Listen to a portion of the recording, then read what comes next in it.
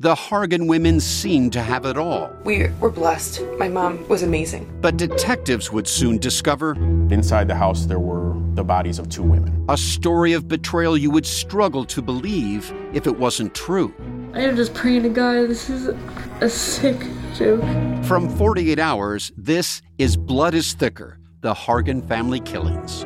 Listen to Blood is Thicker, the Hargan Family Killings, starting May 8th, wherever you get your podcasts. Elevate every morning with Tommy John's Second Skin underwear.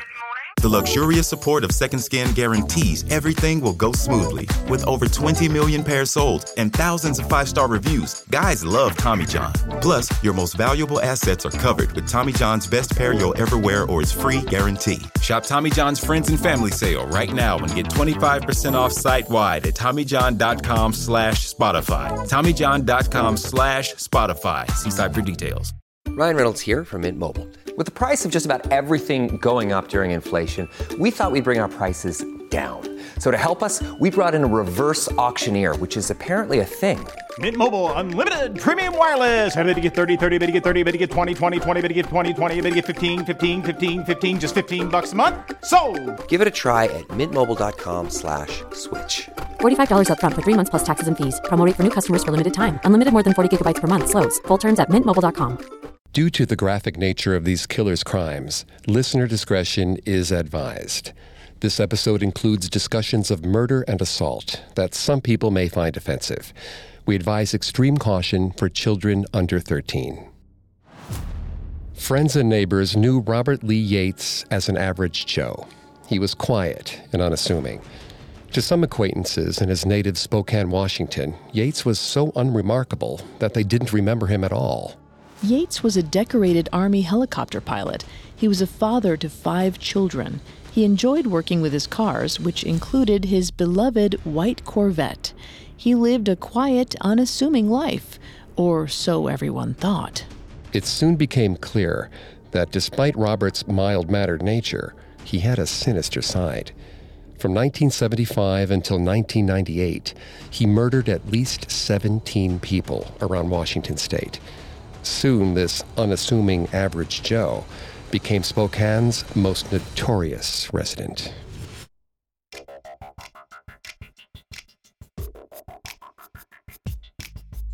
Hi, I'm Greg Polson, and this is Serial Killers on the Parcast Network. Every Monday, we dive into the minds and madness of serial killers.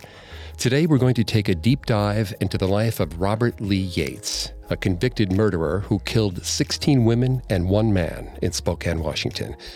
I'm here with my co-host, Vanessa Richardson. Hi, everyone. At Parcast, we're grateful for you, our listeners. You allow us to do what we love. Let us know how we're doing. Reach out on Facebook and Instagram at Parcast and Twitter at Parcast Network. And if you enjoyed today's episode, the best way to help us is to leave a 5-star review wherever you're listening. It really does help us. We also now have merch. Head to parcast.com/merch for more information. Robert Lee Yates was a former prison guard, Army veteran, and father of 5 children. But he harbored a more vicious side. During the 10-year period between 1988 and 1998, Yates murdered at least 15 sex workers in Spokane. He picked up the women in his van, had sex with them, and shot them in the head. In 2000, 48-year-old Yates was charged with 13 counts of murder and received a sentence of 408 years in jail. In 2002, he was convicted of 2 additional murders and was sentenced to death by lethal injection. After a 2018 Washington State Supreme Court ruling, the death penalty was abolished in the state, and his sentence was commuted to life in prison. In this week's episode, we'll examine Robert's early life in Oak Harbor, Washington, as well as his early victims. Next week, we'll discuss the rest of his Spokane victims, his arrest, and murder trials. Before Robert was even born, murder was part of his family's history.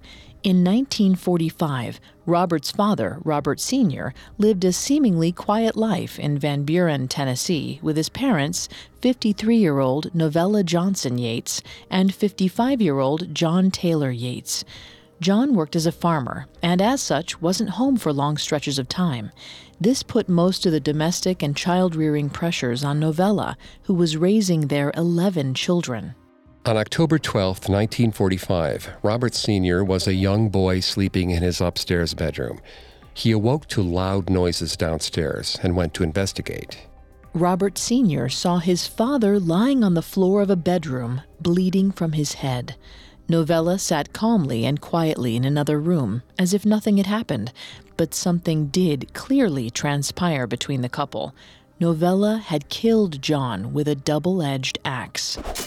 Medical examiners found that John Yates had 4 wounds on his head and face, including one that spanned the entire right side of his head and penetrated the brain.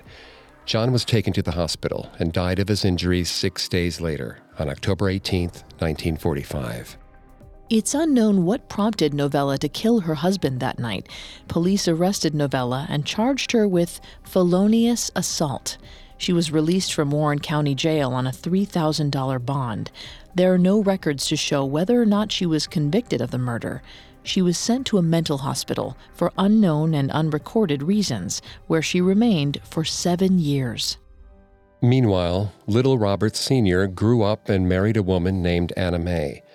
7 years after his grandmother killed his grandfather, Robert Yates Jr. was born on May 27, 1952, in Oak Harbor, Washington. He was the second child to Robert Sr. and Anna Mae Yates. Yates was a quiet child, well-mannered, well-behaved, and well-meaning. He didn't make any trouble in Oak Harbor, a town on Washington's Whidbey Island, with striking views of the Olympic Mountains and the Pacific Ocean. Robert Sr. was a religious man and a very involved member of the Seventh-day Adventist Church. Seventh-day Adventism is a form of Protestant Christianity that believes in the forthcoming return of Jesus Christ to earth. Unlike most Christian denominations, Seventh-day Adventists observe the Sabbath on Saturdays. They avoid meat, drugs, and alcohol.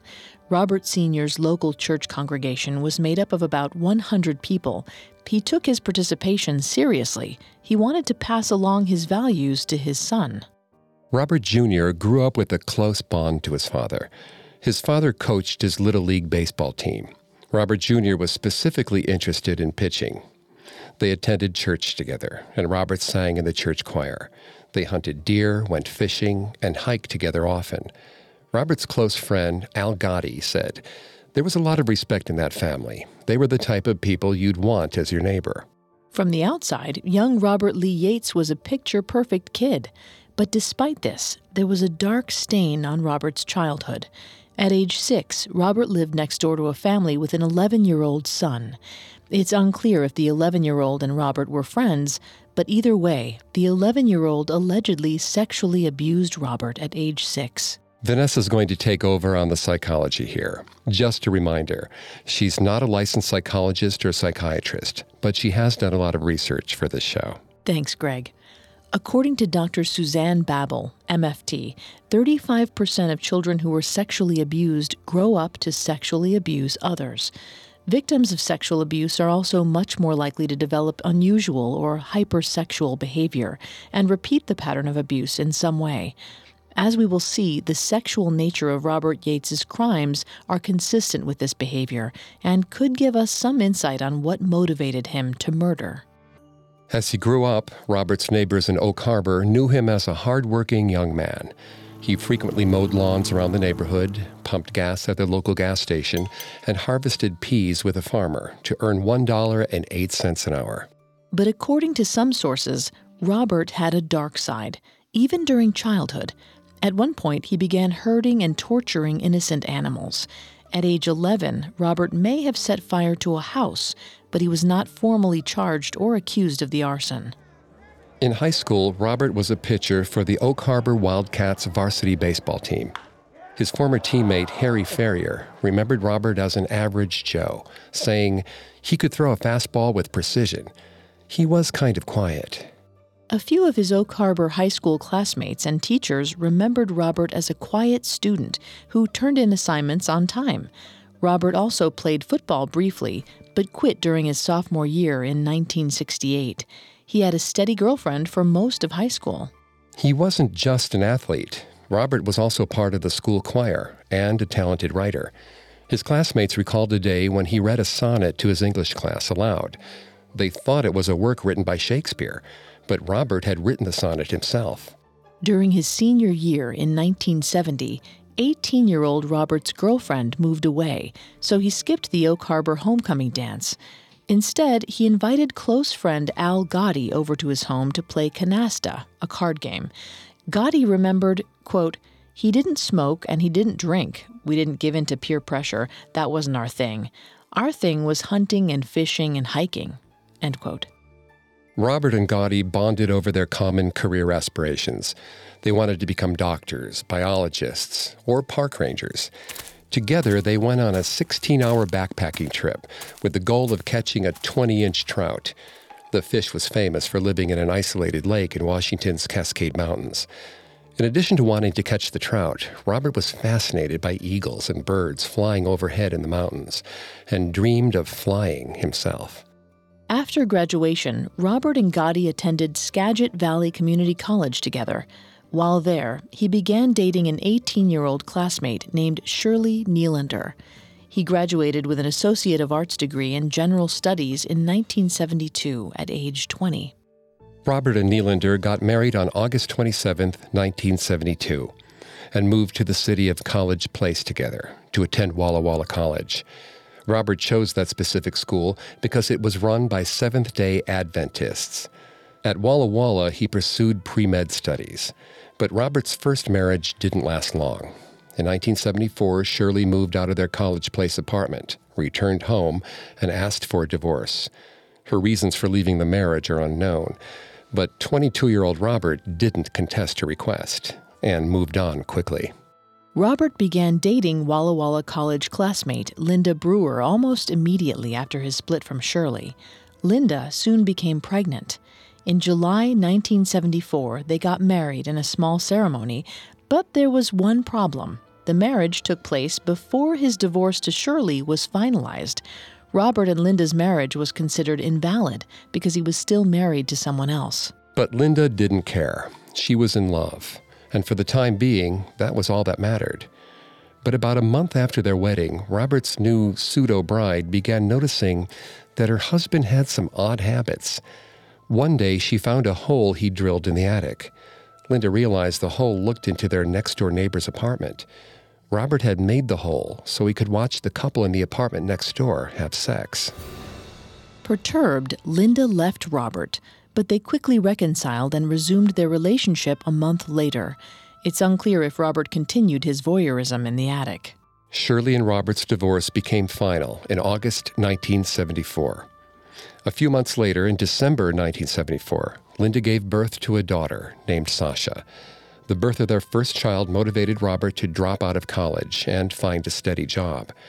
Linda's father had worked as a corrections officer at the Washington State Penitentiary in Walla Walla for 18 years, and Robert decided to join him. He became a guard at the prison in July 1975, though this career would be short-lived. Some sources say 23-year-old Robert worked at the prison for 3 to 4 months, and others say he lasted up to 6 months before he quit. Either way, Linda's family were confused by Robert's sporadic behavior. It didn't help that Robert gave no explanation for quitting.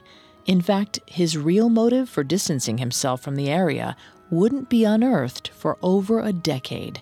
Robert had begun to kill. We'll learn of Robert's first victims in a moment. Elevate every morning with Tommy John's Second Skin underwear. The luxurious support of Second Skin guarantees everything will go smoothly. With over 20 million pairs sold and thousands of 5-star reviews, guys love Tommy John. Plus, your most valuable assets are covered with Tommy John's best pair you'll ever wear or its free guarantee. Shop Tommy John's Friends and Family Sale right now and get 25% off site-wide at TommyJohn.com/Spotify. TommyJohn.com/Spotify. See site for details. Ryan Reynolds here from Mint Mobile. With the price of just about everything going up during inflation, we thought we'd bring our prices down. So to help us, we brought in a reverse auctioneer, which is apparently a thing. Mint Mobile Unlimited Premium Wireless. How to get 30, 30, bit to get 30, bit to get 20, 20, 20, bit to get 20, 20, bit to get 15, 15, 15, 15, just $15 a month? Sold! Give it a try at mintmobile.com/switch. $45 up front for 3 months plus taxes and fees. Promo rate for new customers for limited time. Unlimited more than 40 gigabytes per month. Slows full terms at mintmobile.com. Now back to the story. In 1975, Robert Lee Yates resigned from the Washington State Penitentiary suddenly and without explanation. But the real reason for his resignation may have been related to his first 2 known murders. On July 13, 1975, 21-year-old Patrick Oliver and 22-year-old Susan Savage were 2 close friends spending some time together in Mill Creek Park in Walla Walla. Oliver and Savage had good reputations in the town. They were both well-liked, top students who came from good families. He had just returned from studying in France, while Savage recently graduated from Washington State University. The friends met up for a picnic in Mill Creek Park and even went for a swim in the lake. Mill Creek Park, now known as Mill Creek Dam and Bennington Lake, is a popular spot in Walla Walla. The sprawling 600-acre recreational area has many hiking trails. According to the Washington Trails Association, it is also a popular spot for birders, bikers, hunters, runners, and anglers. That day, Robert Yates was in the same area for hunting target practice. It's not clear why or how, but Robert approached the couple sometime during his target practice activities. Walla Walla County Sheriff Mike Humphreys told the Walla Walla Union Bulletin, quote, "I think he went up there to target shoot like he usually did. He came across these people, and it happened," end quote. He shot Oliver 3 times. The last bullet was especially fatal. It pierced Oliver's heart. Robert left Savage with 2 fatal gunshot wounds, one in her shoulder and the other in her head, behind her left ear. Robert took most of the clothes off Savage's unconscious body and placed her on top of Oliver in a sexual manner.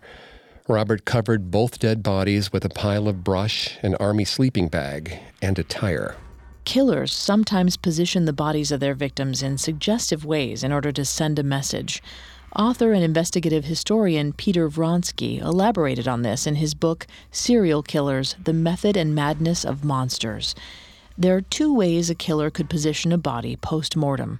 The first is called staging, when the killer arranges the corpses in a way meant to confuse or mislead investigators. But if the victims are arranged in a sexual or perverse manner that fulfills the killer's own fantasies, it's called posing. Considering that Oliver and Savage's bodies were hidden from plain sight, Robert may have been posing the corpses to act out a perverse fantasy for his own pleasure. According to a 2004 study in the Journal of Forensic Science, killers who pose bodies want to shock anyone who discovers the bodies of the victims. The study also found that female victims tend to be the ones who are staged, posed, or left in some kind of unusual position after being murdered. Posed bodies can indicate that sexual assault had occurred and that the manner of death was particularly hands-on for the killer. Usually, victims who are left in an unusual position have been stabbed, bound, or bludgeoned. Robert killed Savage at point-blank range, which also denotes a certain hands-on closeness. The next day, Oliver's brother Dan and his uncle Frank Munn noticed Oliver and Savage didn't return home the night before. Dan and Munn went out looking for them at Mill Creek. Dan recalled, "I saw a funny arrangement of debris near the edge of the creek. I found them." Dan and Munn drove straight to the local police station to report what they had found in the park. Police investigated the murder and didn't turn up any leads at the time. It was also unclear if Oliver or Savage had been sexually assaulted in the attack. But Robert would never be a suspect in the murder. He would only be convicted of it after confessing to it over a decade later. In fact, Robert was nowhere near the murders at the time. He had already distanced himself from the nearby prison and found new employment as a movie theater usher. Sometime later, in 1975, he and Linda moved back to Robert's hometown of Oak Harbor, likely because his mother had been battling cancer. Shortly after arrival, 23-year-old Robert Lee Yates took a job as a janitor at Whidbey Island Hospital, where his mother worked as the housekeeping supervisor. In July 1976, Robert and Linda threw a second wedding and were officially married. It took place in Oak Harbor with Robert's parents as witnesses. Linda officially took Robert's last name, but she joined the family just as another Yates passed on. On October 9, 1976, Robert's mother, Anna Mae, died of cancer. Robert and his friend Gotti were pallbearers at her funeral. Gotti claimed that the death didn't affect Robert too much, because Robert and Anna Mae didn't have a close relationship. He told the Seattle Times, quote, "Boys aren't attached to their mothers like girls are. It doesn't throw us over the edge," end quote. Sometime in 1977, Robert became a father again when Linda gave birth to their second child, Sonia. On October 4th, 1977, Robert enlisted in the U.S. Army. At age 25, he was older than the other recruits, but proceeded to train at bases in Missouri, Texas, and Massachusetts. In 1980, 28-year-old Robert was chosen to train as an Army pilot, fulfilling his childhood dream of flying. In order to become an Army pilot, individuals are selected for special training called Warrant Officer Candidate School. Robert's training for this took place at Fort Rucker, Alabama, the Army's aviation center, in July 1980. Before he was allowed to fly planes, he started his training with helicopters. Robert became a highly skilled helicopter pilot. His colleagues called him an excellent pilot, knowledgeable and safety conscious. From 1980 until 1984, Robert was stationed in Hanau, Germany, located about 15 miles from Frankfurt. Linda and his daughters remained in Washington, but Robert visited the family while on leave. During one of Robert's trips home, Robert and Linda expanded their family. During this time, Linda gave birth to 2 more children, their third daughter, Amber, in 1980, and their fourth daughter, Michelle, who was born in 1984. The Yates family now had 4 daughters, Sasha, Amber, Sonia, and Michelle. But despite their large family, Robert and Linda seemed happy to keep their lives separate. She raised their daughters, while Robert served in the military. He rarely mentioned his wife to his Army colleagues, and many didn't even know he was married. Even when he was back in the States, Robert and Linda spent time apart. In 1984, 32-year-old Robert became an instructor at Fort Rucker, Alabama, for various aviation training battalions. He was an instructor pilot for the OH-58, the Kiowa, which was used as the Army's primary observation helicopter at the time. Shortly after, in 1985, Linda moved back to Walla Walla with their children and did not depend on Robert's financial support. Linda was happy, for a bit. But she found it hard to support herself and her daughters on her own. Linda said, quote, "I loved the separation, but the girls were pleading to be with their dad. They didn't want to be poor and not have anything anymore," end quote. So Linda reunited with Robert in 1988. In July of that year, while Robert Lee Yates was on leave, he returned home to Oak Harbor. Meanwhile, in nearby Skagit County, 23-year-old Stacy Elizabeth Hahn was working as a sex worker. On July 7, 1988, 36-year-old Robert encountered Hahn, presumably while she was looking for customers. It's not clear exactly what happened during their encounter, but months later, on December 28, 1988, authorities found Hahn's remains outside Mount Vernon. She had been shot once in the head. At first, police believed that Hahn was a victim of Gary Leon Ridgway, the Green River Killer. He was another active serial killer who targeted sex workers in Washington state at the time. However, Robert confessed to murdering Hahn years later, and it would play a big role in his trial. Sometime in 1988, the Army restationed Robert in Germany, this time in Göppingen, about 119 miles from Munich. He remained there for 3 years. We don't know for sure if Robert killed again in Germany, but at present, German authorities consider him a potential suspect in a string of 26 unsolved homicides. His involvement in those homicides is still being investigated. In 1989, Robert's wife Linda, who was still in the States, gave birth to Kyle, the couple's first son, and 5th child overall. Robert favored his son and began to neglect his 4 daughters, Sasha, Sonia, Amber, and Michelle. It's unknown in what ways he treated his son differently than his daughters, but it's usually typical for parents to view sons and daughters differently. Dr. Glenn Wilson, a professor in gender and sexual psychology, told The Mirror that the fact that men and their sons share Y chromosomes, which carry more genetic material than women's double X chromosomes, could point to an instinctual preference for sons. It also may have to do with common interests. Wilson told the publication in 2010, before the birth, a father would assume he'd connect with his son psychologically more so than with his daughter, and that they'd have more shared interests, such as playing football. But regardless of how much Robert cared for any of his children, he was often too far from home to see them. Robert returned to the United States in 1991 and served as a flight instructor at the Fort Drum base in New York. Robert was also part of the Fort Drum Assault Helicopter Division, and he went on several missions with the team. It was during one of these missions that Robert drew attention to himself, a story that would get more attention than many of his murders. In December 1992, he served in Operation Restore Hope in Somalia. While serving, Robert and his fellow soldiers became tired of eating Army food and craved barbecue. Robert decided to do something about it. One day, he flew the Kiowa helicopter over a nearby forest and took aim at a wild pig below. The pig was hit. Robert and the rest of the crew landed the helicopter after the shot. They gutted the pig and loaded it onto the helicopter, thrilled for the fresh meat. Robert was not reprimanded for his unauthorized joyride or unbecoming actions. Dennis Mills, who served with Robert, recalled that it wasn't taken very seriously. He told the Seattle Times, quote, "They tried to court-martial him because he didn't go through the proper channels. It all turned into a big joke after a while. It didn't hurt a damn thing. They were just trying to get some fresh meat," end quote. Many serial killers seem to display violent tendencies towards animals as children and adults.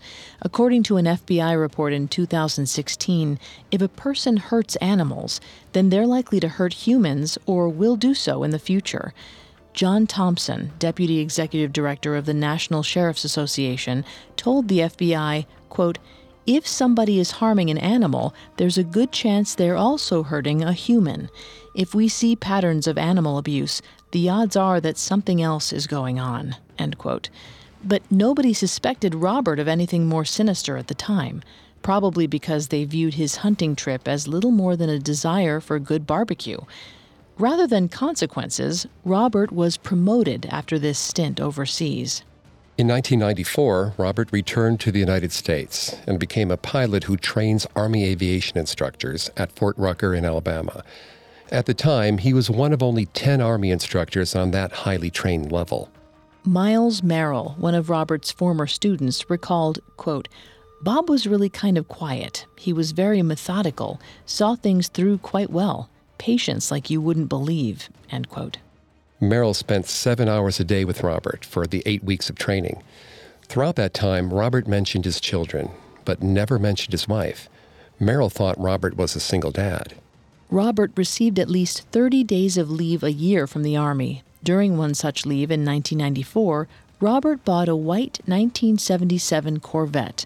He drove it back to the base, a move that would later come back to haunt him. Occasionally, Linda attended parties on the Fort Rucker base with Robert. She saw a whole new side of him. At the events, Robert drank alcohol and flirted with other women. His colleagues called him James Bond. Linda was shocked at her husband's behavior, but she tolerated it. His Army pay helped support their family, and she needed it for her children. Plus, Linda was still living in Washington while Robert was stationed in Alabama, so she rarely had to deal with his excessive flirting and other bad behaviors. His time in Fort Rucker coincidentally aligned with the murder of Terrian Corbett, a 19-year-old transgender woman who was killed on August 10, 1995. Some sources say she was a sex worker. Corbett was last seen at a night spot in Dothan, Alabama, located 20 miles south of Fort Rucker. The next morning, Corbett was found by an unidentified bystander in a remote area along the nearby Choctawhatchee River. She had been shot in the face several times with a .45 caliber pistol. At the time, police theorized the murder may have a connection to Fort Rucker due to its proximity, but that was little more than a hunch, and no leads ever materialized. It wasn't until decades later that Robert was considered a suspect in the case. Dale County detectives were unable to determine if Robert owned a .45 caliber pistol at the time, but they knew he would have been familiar with the area due to his time on the military base. Though police consider Robert a suspect, he was never formally charged with it. 8 days after Corbett's murder, Robert graduated from an instructor pilot course at Fort Rucker on August 18, 1995. Later that month, he received the Master Army Aviator Badge, which symbolized his 15 years as a military helicopter pilot. He had been a pilot for the majority of his 18 years in the service. Around this time, the Army underwent a reduction in forces. 44-year-old Robert accepted an incentive to leave the Army after 18 years of service. It was a shock to most people because Robert was only 2 years shy of the 20-year mark, which is when he would qualify for full military retirement benefits. Back in Alabama, police continued Corbett's murder investigation. Several sources have theorized that if Robert did murder Corbett, the investigation is most likely what caused Robert to leave the Army in 1996. Robert's deal allowed him to continue receiving 45% of his normal annual pay, likely around $20,000 a year. During his 18-year career, Robert earned 11 honors, including several Army Achievement Medals and Meritorious Service Medals. After retiring from the Army in 1996, Robert's friend Al Gotti recalled that Robert found a good deal on a home in Spokane, Washington. Robert moved his family into the new home in South Hill on a cul-de-sac with well-manicured lawns. But this idyllic neighborhood was unsettlingly close to the most notorious street in Spokane. We'll learn how that street got its seedy reputation in a moment. This episode is brought to you by Rakuten. Are you ready to shop?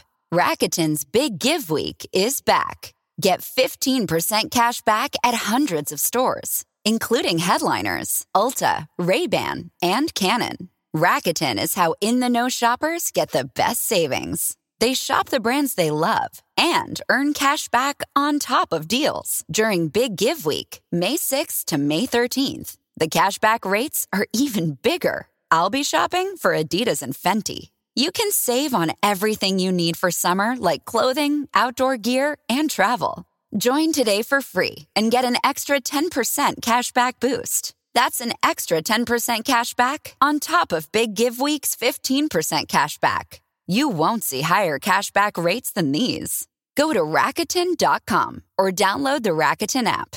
Rakuten. Shoppers get it. They used to say, go west. What they meant was go forward. Find your own way. Make something out of nothing. It can be tempting to take it easy, but discovery doesn't wait. So this summer, see what it means to make the most of dawn, dusk, and every minute in between. The truth lies west.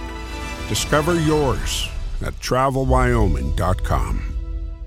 Now back to the story. In 1996, Robert Lee Yates and his wife Linda hoped their move to Spokane, Washington might rekindle the romance in their marriage.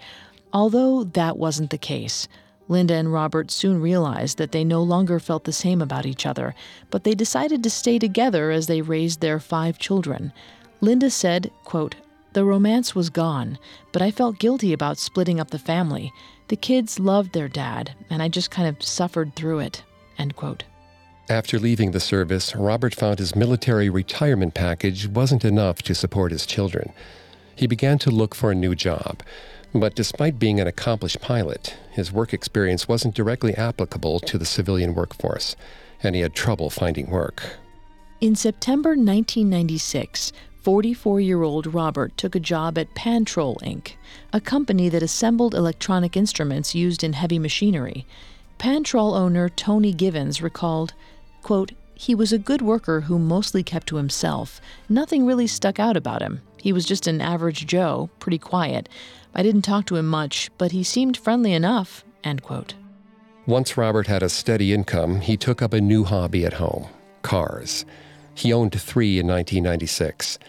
Robert worked on the cars and washed them often in the family's front yard. The entire neighborhood was familiar with his enthusiasm for cars, and neighbors often joked that they wanted Robert to wash their cars too.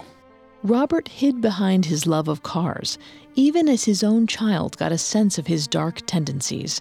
One day in 1996, his now 19-year-old daughter Sonia found her father's address book and looked through it. She noticed it was filled with names of women she didn't recognize. Sonia started to go through the address book and call the women one by one. She asked them if they knew her father, and they each answered no. When confronted about the address book, Robert told Sonia that he was buying used car parts from the women named in the book, even though the women said they didn't know him. However, Linda too had reason to be suspicious of her husband. She noticed the family was running out of money, as her husband frequently withdrew cash from ATMs. Robert's response? He told her to get a job. Although Robert and Linda's marriage had been loveless for years, it had stayed physical. But after Robert left the service, they began to have issues in the bedroom as well. Around this time, Linda recalled Robert used to talk about being impotent and wanted to take Viagra. She remembered telling him, quote, "It's okay, you're probably tired and I'm tired," end quote. Erectile dysfunction in men over 40 is relatively common. A 2013 study of 439 men in the Journal of Sexual Medicine revealed that 40% of men over 40 were affected. One day in 1996, Linda found Robert's pornographic magazines filled with images of orgies. She also found a piece of paper with more names, a list of people interested in group sex. Another time, Robert asked Linda if she was interested in kissing another woman. Linda had accepted that Robert was looking for sex outside of their marriage. Meanwhile, his assignments at Pantrol slowed to a halt, so 44-year-old Robert took a job at the Kaiser aluminum processing plant. His colleagues were much younger than him, so they often saw him as a father figure. Robert's Kaiser colleagues described him as a family guy. He often took coffee breaks with Tim Buchanan at the plant. Buchanan recalled, quote, "He got along with all of us," end quote. Robert started out at the processing plant as a carbon setter, working with carbon in the aluminum making process. Then he became an overhead crane operator. Kaiser spokesperson Susan Ash said, quote, "By all accounts, he was a good worker. He had a very good work record," end quote. But the job wasn't enough for Robert. His darker side began to emerge on the most dangerous street in Spokane. At some point in 1996, Robert Lee Yates visited the notorious East Sprague Avenue in Spokane. The area had a reputation for being crime-riddled, a haven for sex workers. The Spokesman Review reported in 2017 that throughout the years, East Sprague Avenue had up to 30 sex workers a day occupying corners, and throughout the 1990s, sex workers from the avenue often ended up murdered. One particular East Sprague Avenue sex worker, 38-year-old Shannon R. Zielinski, was last seen alive on May 27, 1996. She was a former waitress and a heroin user. Zielinski was also the mother to a 20-year-old daughter. Zielinski had a criminal record with drug possession and theft charges. On that day, she was drinking alcohol with a group of men near Sprague Avenue. A police officer approached the group, but no arrests were made. Later that evening, witnesses say they saw Zielinski leave her nearby residence for sex work. She wore a gray dress and high black boots. It's unclear how Robert met Zielinski or how their encounter turned deadly. But on June 14, 1996, the last day of classes at the local high school, two teenage boys decided to investigate a rotting stench at their school bus stop in the foothills of Mount Spokane.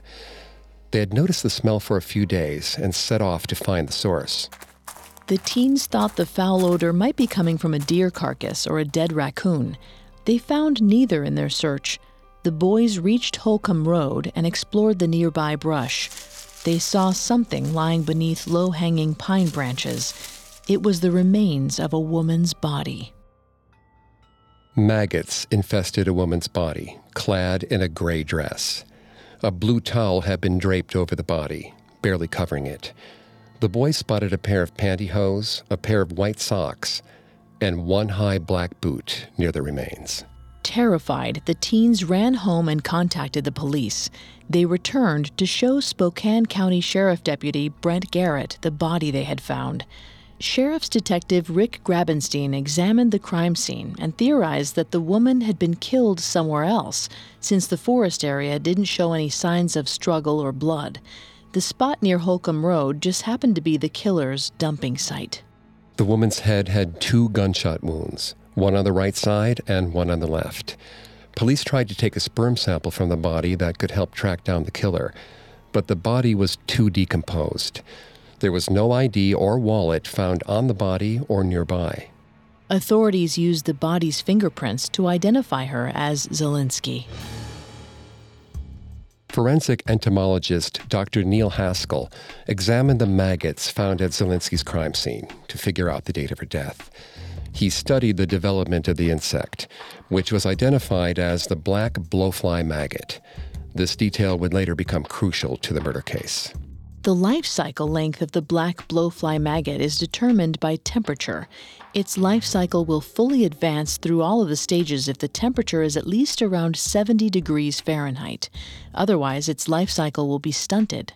Based on the life stage of the maggots found in the body and the outside temperature in the days leading up to the body's discovery, Haskell determined that the body's date of death was around May 26th or 27th, 1996. This also aligned with the fact that Zelinsky was last seen alive around the same time. Among the maggots, Grabenstein found a shell casing near where the body was found. Ballistics experts identified the ammunition used as a .25 caliber gun. Robert used this murder weapon for several more of his victims. Grabenstein had been familiar with Zelinsky and arrested her on East Sprague Avenue several times for drug possession and theft. He was unable to recognize her face due to the advanced state of decomposition. The detective personally told Zelinsky's mother, Shannon Laughlin, about her death. She said she knew as soon as she saw him. Laughlin said, "I always thought it was going to happen eventually." Robert wasn't identified as a suspect in Zelinsky's murder at the time. She lived a dangerous life in her East Sprague Avenue activities. In addition to sex work, she had recently ripped off a notorious drug dealer who vehemently refused to take a lie detector test. Zelinsky was also a potential key witness in the case against Jojo Andrews, a murder suspect who allegedly shot 2 people in Spokane in 1994. He pleaded guilty to manslaughter a year later. Police initially believed she could have been murdered in connection with that case. Months later, Linda caught Robert with blood on his hands, literally. In the fall of 1996, Linda noticed that Robert didn't return home one night. The next morning, he returned home, and blood covered the back of their van. Robert told her that he had run over a dog and driven it to a veterinarian. She said she believed him. It's unknown if the story had some truth to it or if the blood belonged to a still unknown human victim. Robert began amassing more victims in 1997 after a big blow to his ego. Almost exactly a year after his Army retirement, Robert joined the National Guard in Washington in April 1997 at age 45. His goal was to fly helicopters again. Lieutenant Colonel Rick Patterson, a National Guard spokesperson, said, "He came to us very, very qualified. Robert trained near Tacoma once a month." In order for Robert to be able to fly helicopters for the National Guard, he had to undergo a routine medical examination. He had to remain grounded in the meantime, but there was a lengthy delay in processing the approval for flight. Some sources say an unknown ailment was found in Robert's examination, and doctors kept him grounded from flight from April 1997 until spring of 1998. His performance evaluation stated that his morale and dedication remained high, even though he couldn't fly. But on the ground, there seemed to be another side to Robert. It was during this time period when he murdered the majority of his victims. Next week, we'll discuss the 13 murders Robert committed between 1997 and 1998, mostly on East Sprague Avenue. We'll also see how a glaring clerical error involving his beloved white Corvette kept police off his trail for years. And during that time period, this murderous pilot was free to comb the state for victims.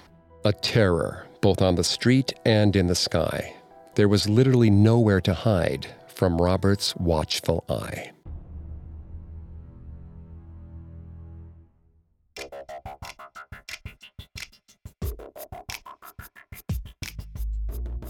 Thanks again for tuning in to Serial Killers. We'll be back Monday with a new episode. You can find more episodes of Serial Killers, as well as all of Parcast's other podcasts, on Apple Podcasts, Spotify, Stitcher, Google Play, CastBox, TuneIn, or your favorite podcast directory. Several of you have asked how to help the show, and if you enjoy the show, the best way to help us is to leave a 5-star review. And don't forget to follow us on Facebook and Instagram at Parcast, and Twitter at Parcast Network. We'll see you next time. Have a killer week. Serial Killers was created by Max Cutler, is a production of Cutler Media, and is part of the Parcast network. It is produced by Max and Ron Cutler, sound designed by Dick Schroeder, with production assistance by Ron Shapiro and Paul Mahler. Additional production assistance by Carly Madden and Maggie Admire. Serial Killers is written by Mallory Cara and stars Greg Polson and Vanessa Richardson.